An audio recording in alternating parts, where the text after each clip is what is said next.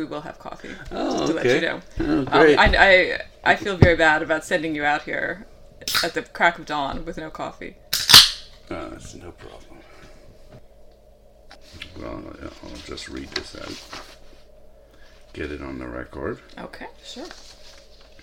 Heather O'Donnell grew up in the library stacks and bookstore aisles of suburban Delaware. In 1989, she moved to New York City, where she studied English at Columbia and held down a series of bookish jobs on the side, working the cash register at the Strand, shelving photo books in the Avery Library, sifting the slush pile at Grand Street.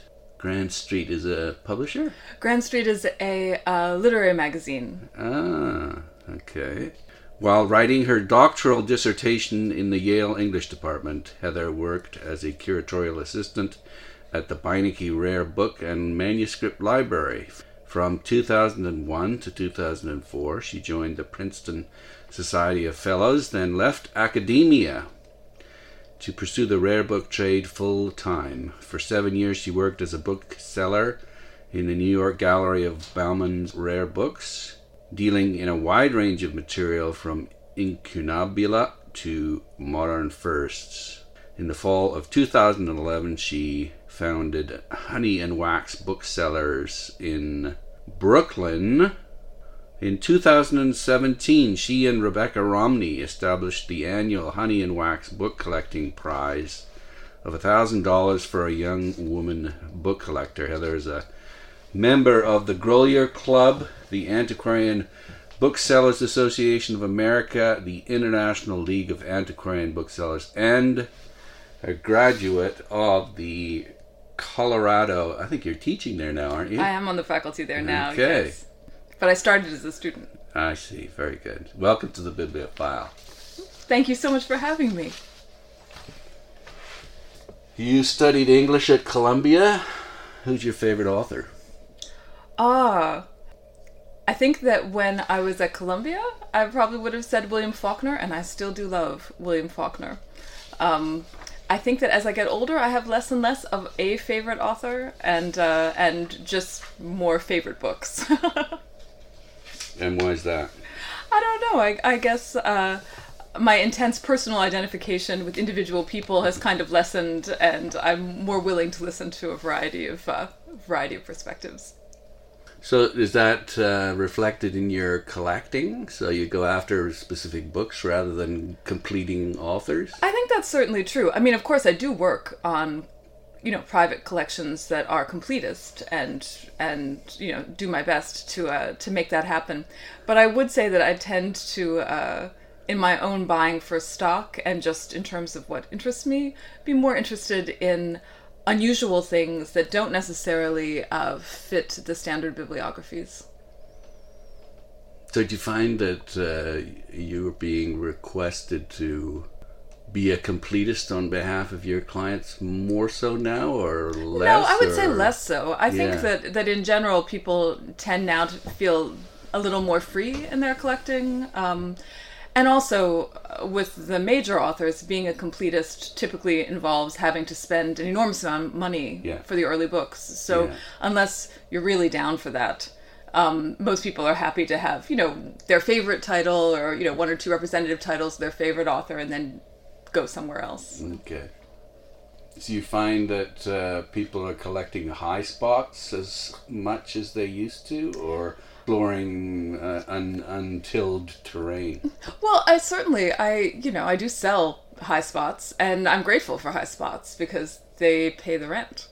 But I do think that high spot collecting, because it has become so unaffordable for all but a very small percentage of people and institutions, I think a lot of people have just gotten a bit more creative and flexible in terms of thinking about what they'd enjoy collecting and what kind of contribution they might be able to make in collecting, which typically isn't collecting the high spots since everyone already knows what they are and they're already well represented institutionally. It's kind of unimaginative, isn't it? I would never denigrate anyone's relationship to their books because it's very personal and I think enormously rich, and I think everyone can have an incredibly obviously, strong connection to, say, a Shakespeare folio. But I do find myself drawn to collectors, and I think probably the reverse is more true. Collectors who are interested in more unconventional pathways tend to be drawn to me and to dealers like me who are more open to looking at unusual material or trying to think about ways to organize material outside of standard collecting practices, like being a completist of an author, for instance, or going chronologically down a publisher's bibliography, or that kind of thing. But then again, I would just say I do that too, and have no problem doing it. And that's another way to organize information and to experience the books. So I always learn something, however I do it. So what are some examples of unusual pathways then? Well, one actually that I haven't actually done yet, but just started this week, is that at the Swan sale this week, the lot number 1 was a note from Edmund Burke to his bookseller, Dodsley, asking Dodsley to send over one of Burke's recent books. And I wound up buying that on behalf of a customer who is a big fan of Burke, and I'd alerted him to this. But then he and I were talking about interesting historical figures writing to their booksellers. Isn't there a collection there? I mean, wouldn't that be a really fun thing to pursue? Like, that's not a category I had really thought of as a category, but what if it is one? So he went back and found a couple of examples in extra illustrated books that he has, just mixed in are various people writing their booksellers. And so I think we're going to look for primarily 18th century examples of correspondence between not just writers but just people of interest and their booksellers. So that's the kind of thing that I didn't think of that as a collecting area 2 weeks ago, and today I think of it as a collecting area. And I feel like that's what's fun about this job, is that whatever your interest or whatever you become interested in, you can pursue unfettered and without shame. So. I think a bona fide collector will come up with a new idea once a month, or at least that's what I find. I think that's what makes them bona fide collectors in a way. That's it's that curiosity and that openness to material, and a way of thinking, how can I organize what's out there in a different way, and see something in it that you didn't realize was there. One of the fun things about collecting in general is that sometimes you see something and it's a little bit weird, and one of them is just kind of a curiosity, and maybe 3 or 4 of them are just kind of a curiosity. But if you have 100 of them, suddenly it does become very interesting, because patterns emerge, and you get to read all kinds of narratives in it that you weren't aware of. One of the things that I collect here, just as our house collection, down there on that bottom shelf, are American and English publishers' bindings that depict women reading on them. None of those books are expensive, but having them all together, I'm always looking for examples of them. It is really interesting because it shows you all kinds of, different ways that domestic space is organized, and the way, the role that education plays, whether she's a scholarly girl or whether she's doing something bad by reading a novel. There's a whole story about the social place of reading for women and girls in those images. So it's fun.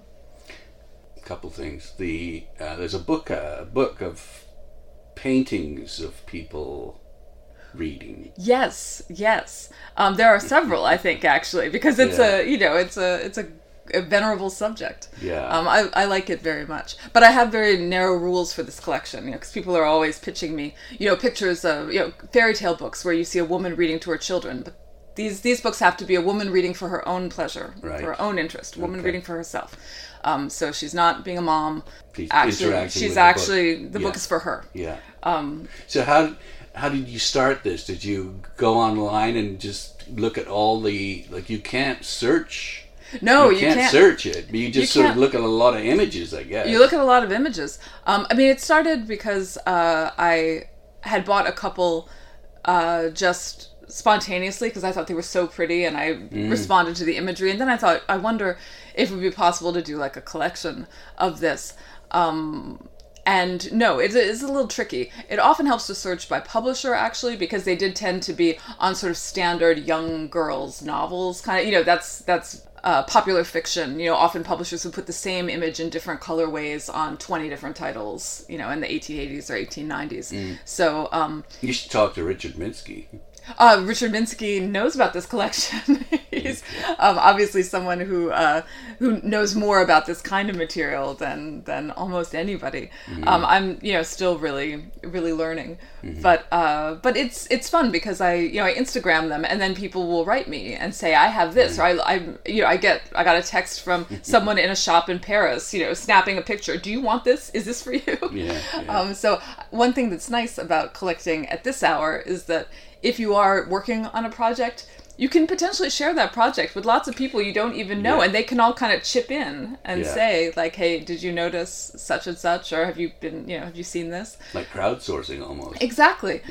Which I find really exciting. I think that one of the things that's most interesting about book collecting at this moment in history is that people are collaborating on collections at a much earlier stage because of social media. You can become aware of what someone across the country is doing and what they're getting in a way that was not possible before that. And as a result, I think it makes for I like the collaborative aspect. It's not that I don't also like the private obsessive aspect, but I feel like there are two sides to my personality, and I like to share things. I like to talk about things. So, well, I think that's a big part of collecting itself, is this desire to share. That's certainly what I have found among collectors, and it's why I enjoy my work, because you get invited into someone's sort of sensibility for a little while and get a sense of what interests them and excites them and what they notice that you don't notice or hadn't never noticed before. It expands the way that you respond to material. And I feel really lucky to have met so many really creative and ingenious collectors in my life. A really great collection is creative in a way that is very unique and really inspiring. And the nice thing about them is that you don't have to be enormously wealthy to build a collection that's really interesting and really revelatory. And that's something that I feel, I feel like everyone in the trade just needs to hit as hard as they can all the time, because the press is so obsessed with prices and with auction records and that kind of thing, understandably, because that writes the headline for you. But to make clear that you don't have to have millions of dollars to have a really interesting collection. And in fact, the collections that are going to be most sought after in the future are probably the ones that are being created right now by really strange, eccentric people that no one is paying attention to, picking up material that no one is paying attention to. And it's precisely because of that it's going to wind up being really important for historians. Well, I was in the Phillips room at the Grolier. Isn't that the greatest? And yeah, it looks like an installation piece. Was it Thomas Phillips? I think Thomas Phillips, his closet just looks like a hoarder's yeah, it looks like a bunch of unrolled wallpaper all scrapped up. And this was part of his collection, and he collected all sorts of stuff that nobody wanted. And it's exactly as you've said, his collection has rendered all sorts of interesting detail about everyday life. Yeah. I've got a collection of publishers' histories, and they don't cost very much at all. Sure, and that's such a perfect example, because that's the kind of thing where I'm sure you can pick those up very cheaply. Yeah. People don't I try to get them notice signed too, and they're still, you can get them for under $50 typically. Of course. Yeah. And yet, what a great collection that will that will be, and how excited will someone be to see that in 100 years, to see all those publishers together, signed. This evidence of the production of this material. It's so exciting. The other thing too, and you mentioned letters, and this idea of ephemera and the unique object. It seems that lots of booksellers I'm talking to are saying that this is the direction that the industry quote unquote, the trade. The trade. Is, yeah, I never use the word industry. This isn't an industry. We're not producing anything. Right, We're just moving right. things around. Is moving in, is this idea that this is the only one of its kind. I mean, certainly that's the tack that Honey and Wax has taken. And I think, yeah, most people, because it is increasingly difficult to sell books of which there are 20 and 30 extant copies, Yeah. you know, online. Like, it just is not a remunerative business model at all. Yeah. And so to get people's attention and their business and their loyalty, you have to consistently be putting things in front of them that they do not see anywhere else. And on the one hand, I love that because it's intellectually much more rewarding than just, you know, typing another Kurt Vonnegut novel into the database and like duping it. But on the other hand, it's an enormous amount of work. And you can't rely on duplication in the same way. You know, if you are handling a set list of high spots, then when you sell one, you get another one, and you tweak the description and you move that one out. If you're doing, you know, a sort of complicated archive or an unusual, you know, association copy or something like that, you put all this research into it, you sell it, it's so exciting, but there's not another one. It's not like you know, that labor is now sunk, and you know, you now need to find something else and all learn about that. So I certainly feel like for me, that is, you know, continues to be a real struggle in terms of managing my time and finding that balance between handling material that I can catalog very fast because it's completely known material and it's just a matter of, you know, checking the bibliography and making sure that it's correctly described, and finding stuff that is often really, really rewarding to work on, but it's not really worth that much. You know, I mean, you can add value, too much effort but and labor into it, right? Right. If you cannot sink an entire day of research into something that you're going to sell for $250, you know, I mean, you just can't. So I struggle with it all the time, and I would think that most sole proprietors struggle with it because it's the constant back and forth of needing to have unusual, distinctive material, but also needing to have just bread and butter stuff coming through all the time, and how you apportion your very finite time to get it all done. Yeah, it's a bit like the entrepreneur who goes out and has to work to get the business, then she has to actually do it, and while she's doing it, she's not going out and getting the business. Certainly, I mean, I would say that this is my 8th year on my own, and it's still something that I am constantly recalibrating and, you know, rethinking and tacking right or tacking left to make it work out. And I think that's very much the case. It's just sort of a constant hustle. You know, if you're very lucky if you get a big collection, but then you have to deal with it. And then you're not dealing with other things. And so, you know, it's I haven't solved that problem, and I don't know that I ever will. Right. So from Columbia, you went to Yale, and your PhD dissertation was on the lecture tours of Henry James and Gertrude Stein. So how did those two differ? Well, you know, I worked at the Beinecke as a curatorial assistant for Pat Willis, who was then the curator of American literature. And at some point, I had to go down to answer some correspondence inquiry, because this is before email, and you had to actually write letters to people who wrote in. And I wound up looking at these scrapbooks that were in the Beinecke that I would never have looked at on my own, that had been kept by someone chronicling Gertrude Stein's lecture tour of the United States in 1934, 1935. And I was just captivated by these scrapbooks. And I knew Henry James's work very well, Stein much less. But Stein is, of course, a great strength of Yale's collection. They have her papers, they have Carl van Vechten, they have, you know, lots and lots of people around her in her circle. And as I was reading up on her lecture tour, she said that Henry James was really her only forerunner. And I thought, that's so strange. What would he think about that? He would be, I mean, you know, of course, Stein was very close with William James, who was her teacher at Harvard. But Henry James never even consented to meet her. He was not interested in her at all.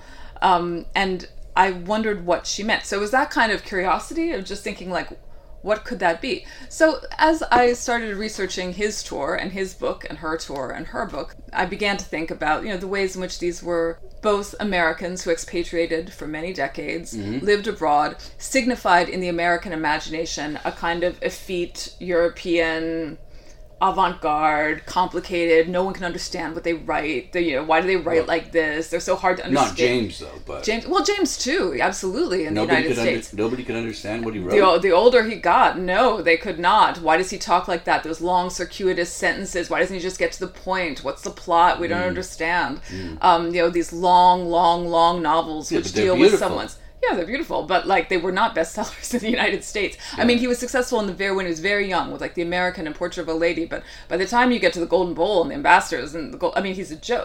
People are literally baffled by what is happening. Both of them, of course, were gay, or at least.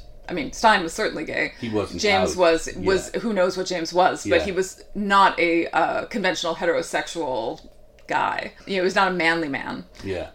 Just as she was not at all a womanly woman. They both presented in different ways. And they both, after years abroad, come back to the United States and travel all the way across the United States, visiting all these places where they had never been or had not been for 20, 30 years, giving lectures explaining what they were trying to do in their work, trying to explain what their sense of what literature is to a crowd that was kind of there in a way to sort of, out of curiosity, but also, a little bit bafflement. You want to see this freakish creature who's landed from Paris or London to talk about, their weird, circular, complicated writing that doesn't seem to be about American themes. So she said that he was her only real predecessor? Yeah. And what? In the sense that he was trying to explain his literature? Well, she doesn't say in what sense. Stein never explains anything, right? She just said he was the only one who understood, what I was doing. He was the only one. You wanted to understand. So I wanted to understand. I thought, in what possible universe could that be true? And as I, sort of looked into parallels, I was like, even though these are two very, very different figures who are not frequently discussed together, in fact, there are some interesting parallels, and I can see why she would see in his writing and in his particular kinds of experiments with language something that appealed to her. And that even though her writing is not at all like his writing, that she would see something in his practice that would resonate with her, and in his position, in the person who withdrew from his powerful family in the United States to create his own world in Europe. So ultimately the dissertation was about reading her book on the United States, Everybody's Autobiography, as a kind of revision of the American scene, James's book, looking at the ways in which she picks up on things that he talks about there, but recasts them in ways that, sort of point to herself as the avant-garde and as the one who is now leading literature into the future. But picking up on a lot of the same observations. And then also just the background, a kind of, history of literary celebrity in America and the way that people responded very differently to them. One thing that was funny about it is that Stein was absolutely, of the two of them, as you were saying, completely the more out of the two. She lived with Alice B. Toklas. They lived fairly openly as a couple. And they could do that in Paris. Or they could do that in Paris. In the United States, everyone, literally all the papers, I didn't see a single homophobic thing. They would talk about her, the way she dresses and that kind of thing, but they were just like her secretary, Alice B. Toklas. Completely casual, whereas James was constantly on the receiving end of really nasty kind of homophobic insinuations. Although he did not live with a partner and had never had, a male partner in the public eye or anything like that. But it was interesting that male homosexuality was in a way much more visible. People were more willing to talk about that or see it. Well, whereas, it's also more culpable, I think, too, in the eyes of society and the law. I suppose that's probably the case too. That it just seems like, well, even if they are, they're just it's harmless. What could that sort of. Well, and look at the tragedy of Oscar Wilde, speaking of tours of the United States. Well, exactly. And of course, he's the figure who was also in the background of this dissertation, although he was, of course, not an American originally, so it doesn't, but he was the one who really set the set the tone for the big, splashy American lecture tour. And Dickens, of course. Dickens, yes. Dickens was also a big one. Yeah. So what have you gone after books that obviously you've read everything, so you must be interested in acquiring books connected to this, no? Well, I wrote that dissertation, 25 years ago. Like I've been read a lot since too. Like I'm interested in different things, but yeah, I continue to really enjoy James and Stein, neither of whom honestly bring a particularly high premium. I mean, neither of them are really in vogue right now as far as rare books go. I've sold both of them, but they don't move very briskly. Who does move briskly? Let me think. I mean, the material that moves fastest out of here in recent years has been material related to education. Literary education, art education, science education, math education. History too, no? History too. But what are you talking about? Actual textbooks? Or, no. Or the philosophy of education? I'm talking about philosophy of education, but also material that speaks to the way that classical literature or canonical ideas in math and science are disseminated broadly. So rather than the high spot first edition of, say, like Newton's Principia, like, say, a Victorian book that would explain Newton's theories to young women, something like that. Ways that material reaches audiences that it wasn't originally aimed at, but the way it gets disseminated, whether that is actual educational material or things like advertising or different elements of graphic design that bring the iconography of sort of high art history into everyday life. The way that people who weren't the original audience of this material eventually come to it and come to understand it. Broader society is now grappling with Freud or grappling with that kind of thing. And the reason I think that kind of material is so successful is that it appeals to private collectors who collect the thing in question, who already have all the first editions and the sort of, the standard works. They like to see, they have the core of the collection, but then this offers a way to sort of see that material folding out in time, and they like that. Yeah. And institutions love it. It's fun. It's enjoyable. It's usually very quirky and, sort of surprising, and it tells you something interesting. Institutions love it because it's stuff that's great in the classroom. If you're teaching a text, to be like, and here's how, an American boy in 1810 might have encountered Plato. Like, this is how he would have done it. He would not have done it through, an Aldine printing. He would have done it this way, and this is how it would have come to him, and this is how it would have fit into the context of the early national period and the way the Republic was aiming at a kind of classical standard for itself. The other thing that's fascinating is looking at how these different texts or presentations, what they exclude, what they include, how they describe indigenous people, for example, or women, and the way that changes over time. The way that, that is a really so it's a good institutional cell because it has classroom use. Professors like it. You can imagine people writing dissertations on. You can see the way there's a lot, and it doesn't tend to be enormously expensive. Yeah. So it's the kind of thing that people feel like, oh, it's $1,000. Like, okay, I could see. Lots of people can sort of get in on it at that level, and that's a category. It's not a single author, but that kind of material is something that I am buying really aggressively because it sells fast. And where do you get it from? eBay? eBay is not a bad source actually for some of it, but I also, I'm always. You look everywhere. I'm looking everywhere. Yeah. I'm going to go to the Chelsea Fair in 2 weeks. New York is a great place to look at books with all the auctions and, all the shops. Not that many shops, though, are there, or are there? Well... Not as many as there used to be. Not as many as there used to be, and also, like, for this kind of material, often, like, antique shops are not a bad place to look. You know what I mean? Like, it just gets thrown into boxes thrift of shops paper. Too. And do you do thrift shops? Rarely do I go to thrift shops, with a mission. Although if I happen to be in a thrift shop, of course I look at everything. But I do try to keep alert, and I do look online too. Always trying to reverse engineer searches. Like if I didn't know what this was, how would I describe it? And then type that in. Yes. If I was trying to sell this as fast as I could. Right, but if someone didn't know what it was, they might think that it was this. And That's are there any good. examples described as this out there? Well, because, so much of book selling, of course, is, in some respects, of course, things have prices. But for the most part, you decide what the price is, and you determine that by what your reputation is and what you typically bring to the material that you sell, and I guess how much effort and labor you put into it. How much effort and labor you put into it, and if you're able to consistently write descriptions that elevate things and bring out aspects of them that make them attractive to people, then you can often mark things up considerably, and people will pay it because they weren't going to find that, and they know that they don't have the time to do it. So you wanted to be a professor, and then in your early 30s, now, was this a crisis? Was it a big crisis?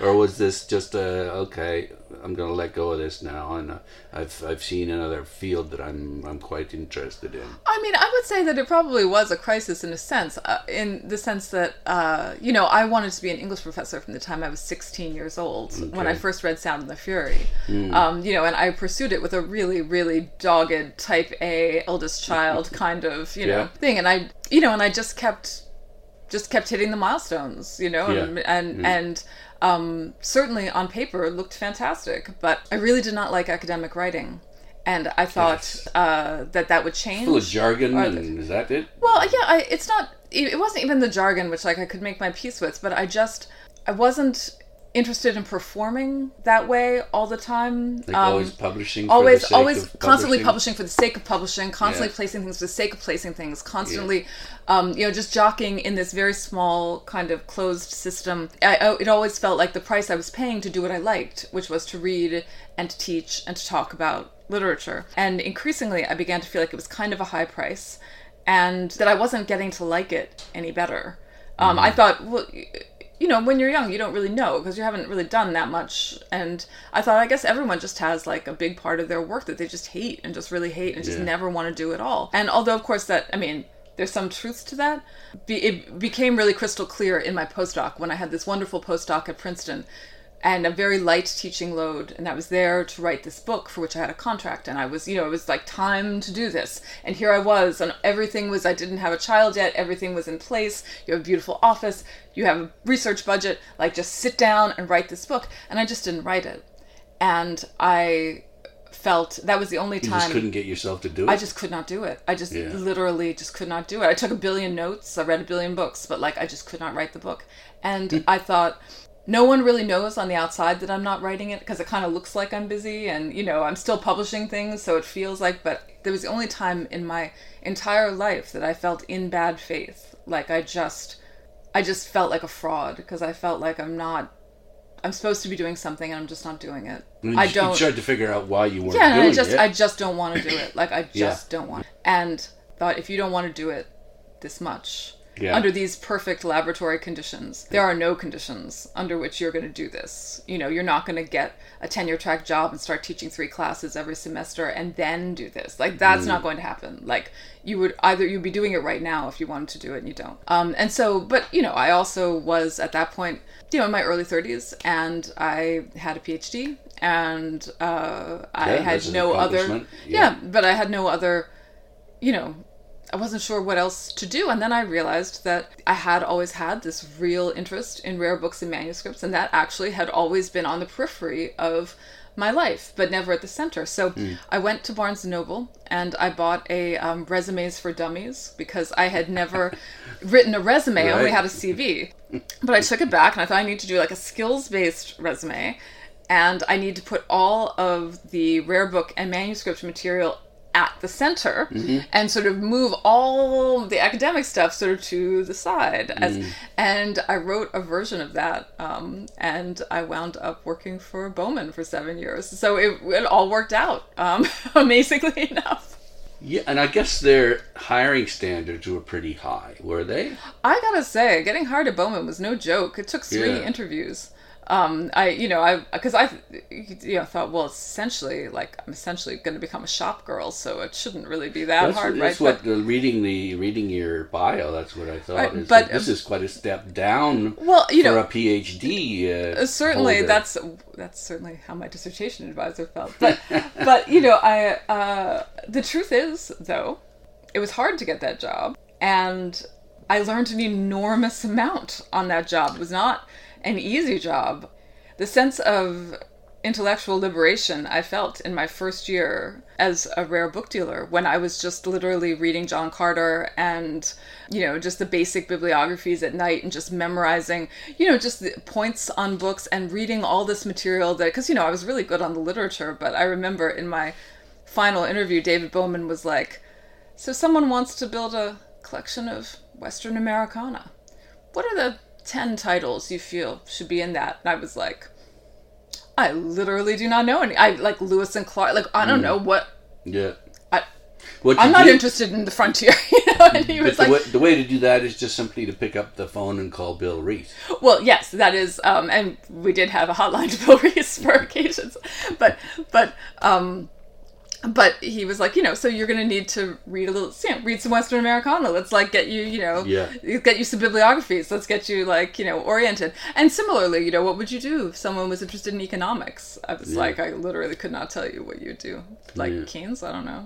So you needed to educate yourself about the high points first? Yeah, well, you needed to know the top across the, the way. And I thought I had a pretty solid liberal arts education, and I did. But, I had always been specialized and always really literary. Yeah. And so it was incredibly liberating and interesting to suddenly realize that I had to know a lot about polar exploration. Yeah. And it was time to start boning up on that. I got really, really good at Trivial Pursuit there for a few years. I just suddenly became, after years of, academically drilling down into the most narrow veins, suddenly to just be on the floor of a gallery like that that's so bustling, where people are just walking in all the time and being like, I'm interested in Civil War hospitals. And you're like, well, here are some books that you should think about. That kind of getting into that sort of model. It was enormously freeing.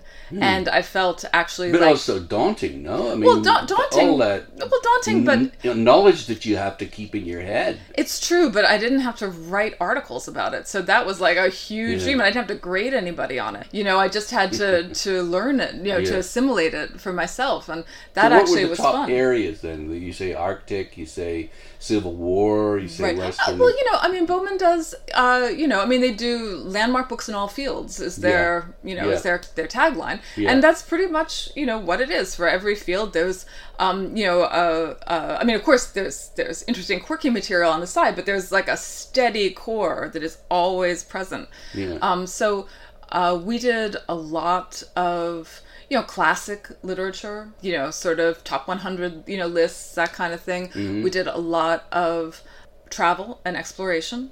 We did a lot of classic Americana, Federalist Papers, that kind of thing. A lot of economics. We were here in New York, so there were definitely, a lot of that. A lot of military history, tons of Churchill, tons of Civil War stuff, that kind of thing. We did a fair amount of botanical ornithology, pretty plate books, plants, birds, trees, children's books.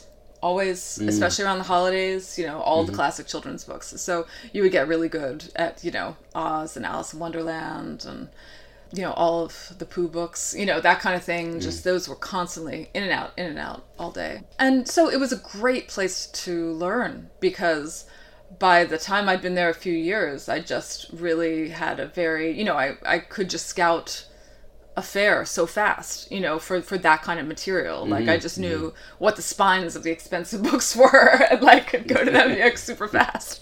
Right. So in that sense, it was good. And obviously, you need to know what a good deal is too. And you need to know what a good deal is, and what condition is, and how, what kind of material you're really looking for. Mm-hmm. So what's the most important thing you learned during your time there?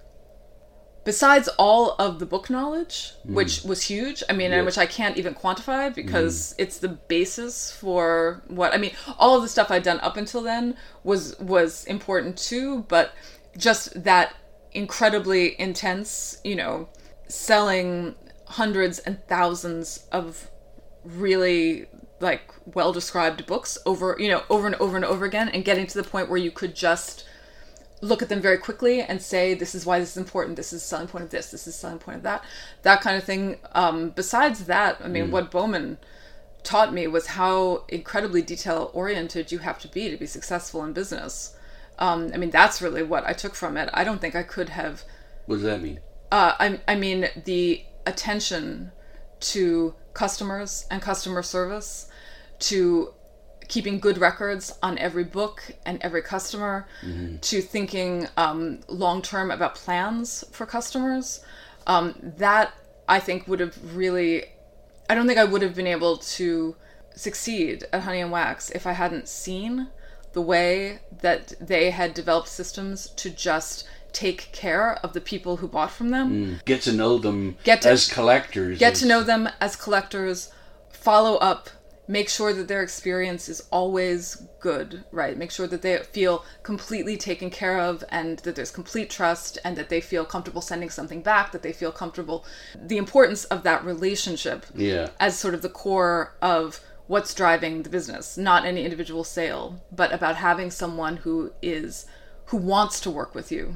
Because, I mean, someone like Bowman, I mean, they sell the books at a premium, right? I mean, it's not like nobody goes to Bowman thinking like, oh, I'm just, gonna get the cheapest copy. That's what I was going to say. That's not going to happen. But people, why do people pay it then? They pay it because they develop a relationship with their bookseller there, their assigned bookseller who sort of shepherds them, and they come to enjoy that connection and to rely on it. It's like a team together. You're all working on something together, and that when people come into the gallery, they're greeted and they feel like it's like a respite from the rest of like all the awful things they have to do during the day. That it's this this place where like they can talk for 20 minutes about Shackleton and feel like refreshed and move on with their with their life. So I took so much actually away from that about thinking long term about what it is you're actually doing for people. I mean, yes, you're bringing them books, and that is really important, but you are also engaging with them, as a collaborator in something that should be exciting and fun and inspiring and like really something that they look forward to all the time. And that a joyful part of their life. Yeah, and it should be a joyful part. You should be communicating your joy in the books. And if you can't do that, then like you have to get off the sales floor. Because it's like you're not gonna do it. It's almost the opposite of the stereotype of a crusty old antiquarian book dealer. Well, and that's like what was, driven home to us constantly. Like you don't have the luxury to treat people like that. Your job is to, make everyone, even like the tourist from the Midwest who's clearly not going to buy a single thing, like make them feel really happy that they came because maybe later they will, they'll remember it or they'll talk about it. So I learned a lot working there, and I'm really happy to be working for myself and dealing with these books in the way that I want to, but I also found it, hard to leave because it was a very stable, steady, supported place to work. Plus you had a child you were raising on your own. I had a child I was raising on my own, and it was for those years of her childhood, it was an enormous comfort to to have a job that I felt completely confident had my back, and that afforded us a comfortable life. So it was That's tough. Raising a child on your own. Well, I mean, she does have a father who lives here in the city too. She lives with me, and I have primary custody. But I see. Okay. So I mean, it's not. I see. I mean, I'm. She's always lived with me, and so I'm a single parent in that sense. But I wouldn't want to discount the fact that that's good. Yeah, she has another parent. That's too, good. So. Yeah, let's say a word for no. in favor of him. Yes, absolutely, okay, absolutely. Good. Okay, so still, I do have to make enough money to live, though. What's that? So still, I do have to make enough money to live. Yeah. So that is a concern. So really, it was a wonderful apprenticeship then. That's how I think of it. Yeah, and feel really lucky to have had it. So in 2011, you established Honey and Wax. So you're a productive little bee then. That's right. That's right. So yeah, I started Honey and Wax, in my apartment. Where did it come from? So when I worked at Bowman, I was at a book fair one year, and I was looking at this 19th century grammar book. In there was the line, "Use books as bees use flowers," which was an example of analogy or something. And I thought it was so great that I wrote it down in my little notebook. I wish I'd bought the book now, but I didn't realize. But that's part of the lore of I company. gotta find this book. Use books as bees use flowers. I just really liked it because it speaks to what I like about books and reading and communities of collectors and cross-pollination and the idea that you're taking things from all these different places and you're making new things out of them, and it's this endlessly renewable resource, these books that, keep bringing, keep inspiring, keep giving new things out into the world. So I always really liked that. When I was thinking of doing my, of leaving, I knew I didn't want to be O'Donnell Rare Books. I tried sort of various things, and nothing really felt right. And then I came back to that quote, and I just thought, well, how do bees use flowers? They make honey and wax. Yeah. And I thought Honey and Wax booksellers would actually be like, that's great. And it suggests, whole iconography, like it's easy to imagine how it's going to look. Yeah. And so that was how I came to it. Okay. And so you don't collect books on bees? I don't collect. I'm constantly being quoted books on beekeeping. People are like, "Would you like this?" So I was like, "No, that's not actually what I do." But thank you very much. Thank you for playing. But fascinating. No, bees are fascinating. Bees are fascinating, and honey is really good for you. And it's like sweetness and light. The the candles and the honey. Like it's all it's true. And what is really funny is that after I started, all these people were like, I got the reference, because Honey and Wax and the idea of bees and books is all through classical and modern literature. So everyone just assumed that I was referring to Horace, or I was referring to Jonathan Swift, or I was referring to, and I just let everyone think that I'm referring to whatever it is that they think I'm referring to. But it was actually that grammar book. Okay. You make the point that it takes time to become an expert. We've just kind of gone through that period. Yeah, right? I mean, I don't see any way around it. Who do you think's the most knowledgeable bookseller you've ever met? Oh, that's interesting. I mean, Bill Reese would obviously have been a very strong candidate for that, in terms of that like encyclopedic. Did you hang out there when you were in New Haven? No, I didn't. No. Okay. I mean, he was in and out of the Beinecke, of course, all the time. Yeah. But I didn't really know him until I became a book dealer. But I learned a lot from him just watching. Great catalogs too. Yeah. Fantastic catalogs. Yeah. I mean, the booksellers who have been, who certainly were most inspirational to me in, in wanting to start Honey and Wax were people like mostly Brits, Amanda Hall and Simon Beattie and Sophie Schneiderman, people who had smaller operations but were incredibly sort of thoughtful and knowledgeable about what they were interested in, and wrote these catalogs that were so, sort of historically interesting and gave context for material I wasn't familiar with. And I really love writing the story. I think that's a big part I mean, of it. this, I would say narrative booksellers, who were telling stories about these books. But in terms of, I mean, obviously when you say who's the most knowledgeable, I mean, you would have to go with someone senior in the sense that, I think you away. I mean, I think James Jaffe is incredible, for what he does. I would trust him on any point of literary history, and his taste is so impeccable. So yeah, he's someone I greatly, greatly admire. But then I also admire, someone like Jim Cummins, who would never talk about himself as like someone, I mean, he doesn't like style himself as like an intellectual dealer or anything like that.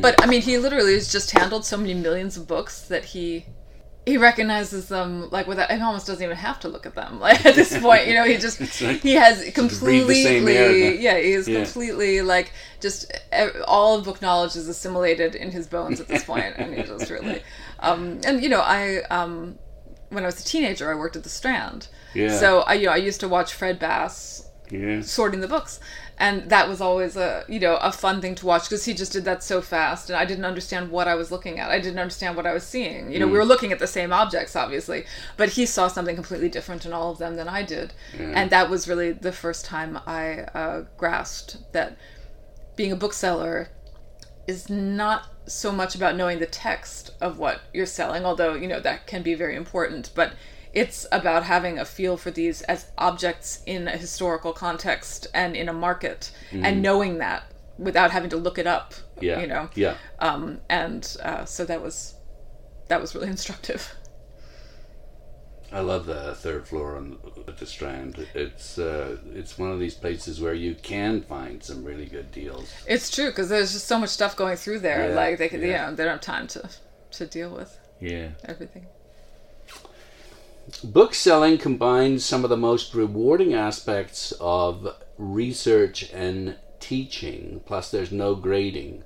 Although I would take issue with that and say that you have to grade books. You do have to grade books, but books don't complain. They don't come to your office hours in tears to talk about their medical school ambitions.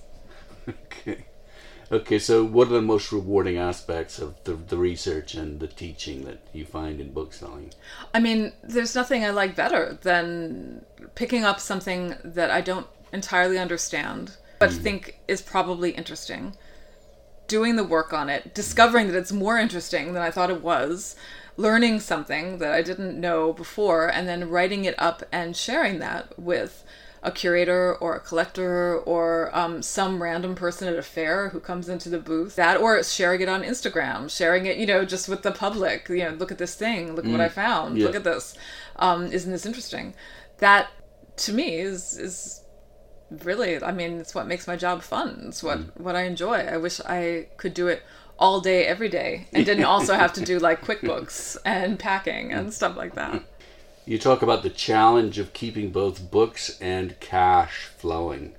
Yes. Sometimes it seems like one is flowing, but the other is kind of stalled, then it flips. So, the reason I'm going to Chelsea in 2 weeks is that I just realized I'm running out of books. I've been working on this catalog and I haven't been buying, and we've got to get some books in here. Yeah, so, so what's your stock usually, typically? Oh, I have a tiny stock. Yeah. Usually I have about 200 books on hand, about 100 of which are like cataloged. But the thing about, my model is so extremely skewed. Like books, most of the books that I handle never go online. They're never, they just are going directly to where they're going. Mm-hmm. So by having a really high churn, I'm able to keep stock quite low. Like that's fine, But if it gets out of whack, like the stock is now actually too low, it needs to be higher. So I'm gonna go spend some money. One of the most successful dealers in Canada is Attic Books.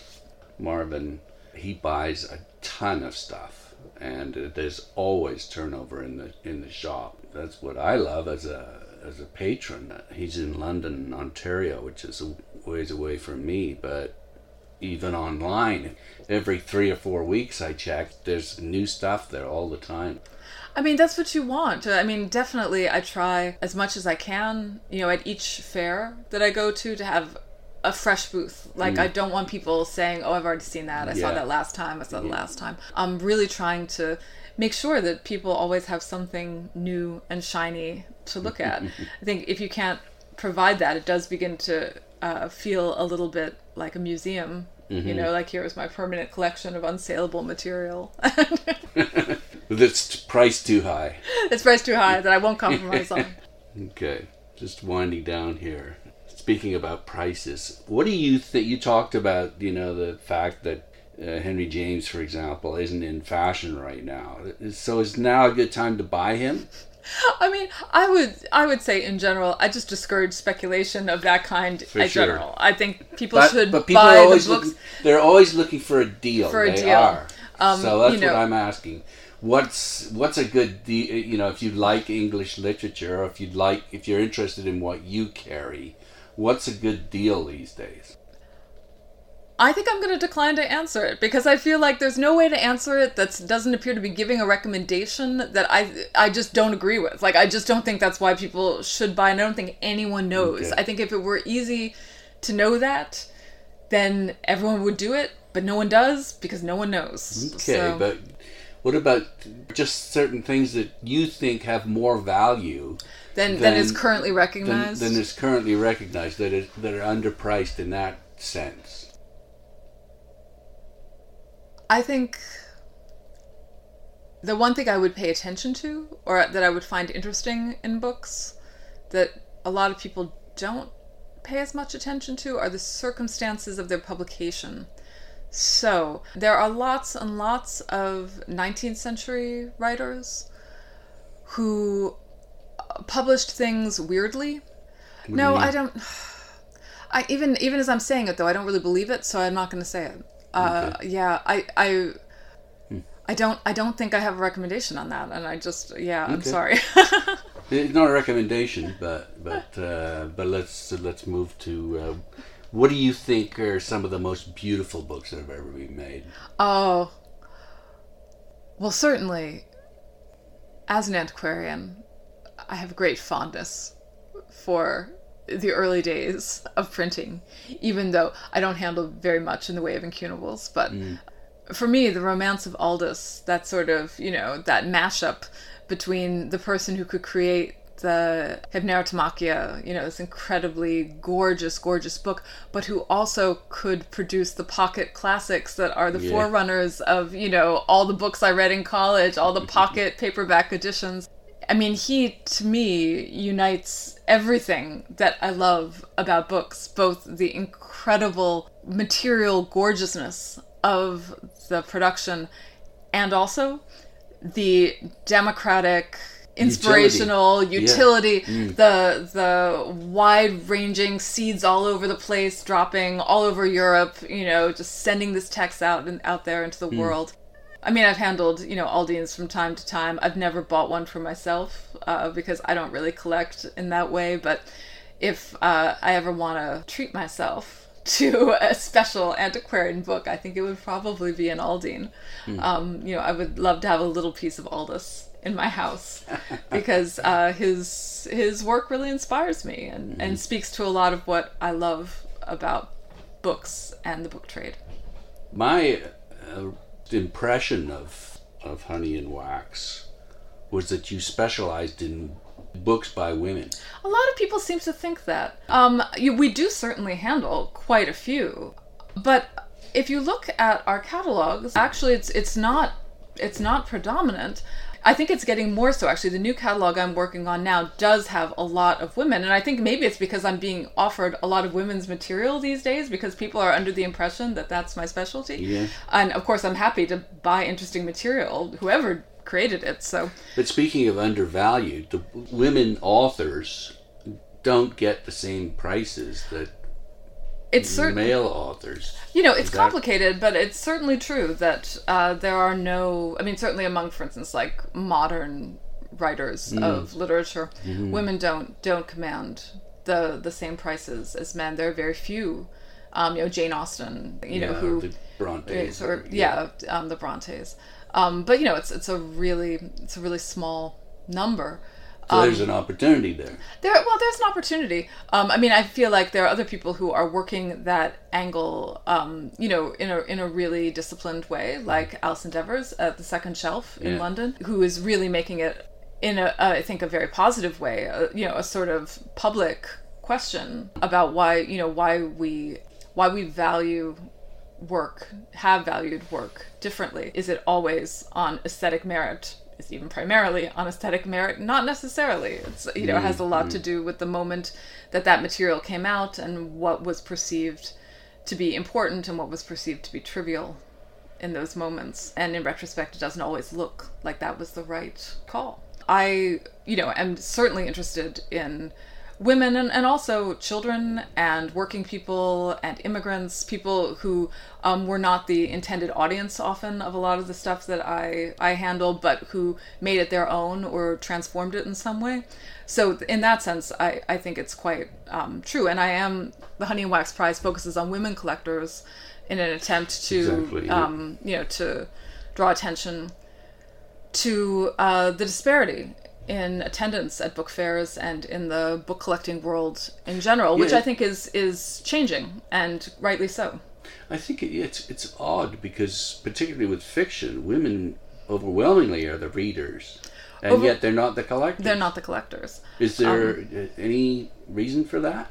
I mean, I think there are lots of reasons for it. I mean, women tend to collect most things, not just books, less than men, and that's because they tend to have less money. So that's one of the obvious. But I think it's also true that the book world has traditionally been a kind of insular and in many ways male-dominated or even exclusive space. Forbidding. And that a lot of women who were avid readers, and actually often avid collectors, just didn't identify as collectors because they didn't see themselves as being a part of that world or a part of that project. And so a lot of what Honey and Wax and lots of other younger dealers are trying to do as we enter into, just a very different kind of space and market is to say there is not one particular model of book collecting and then everyone else falls short of that. There are multiple ways to think about collecting, and in truth, what would make my job much more interesting is if people would collect not so much the obvious books but less obvious material.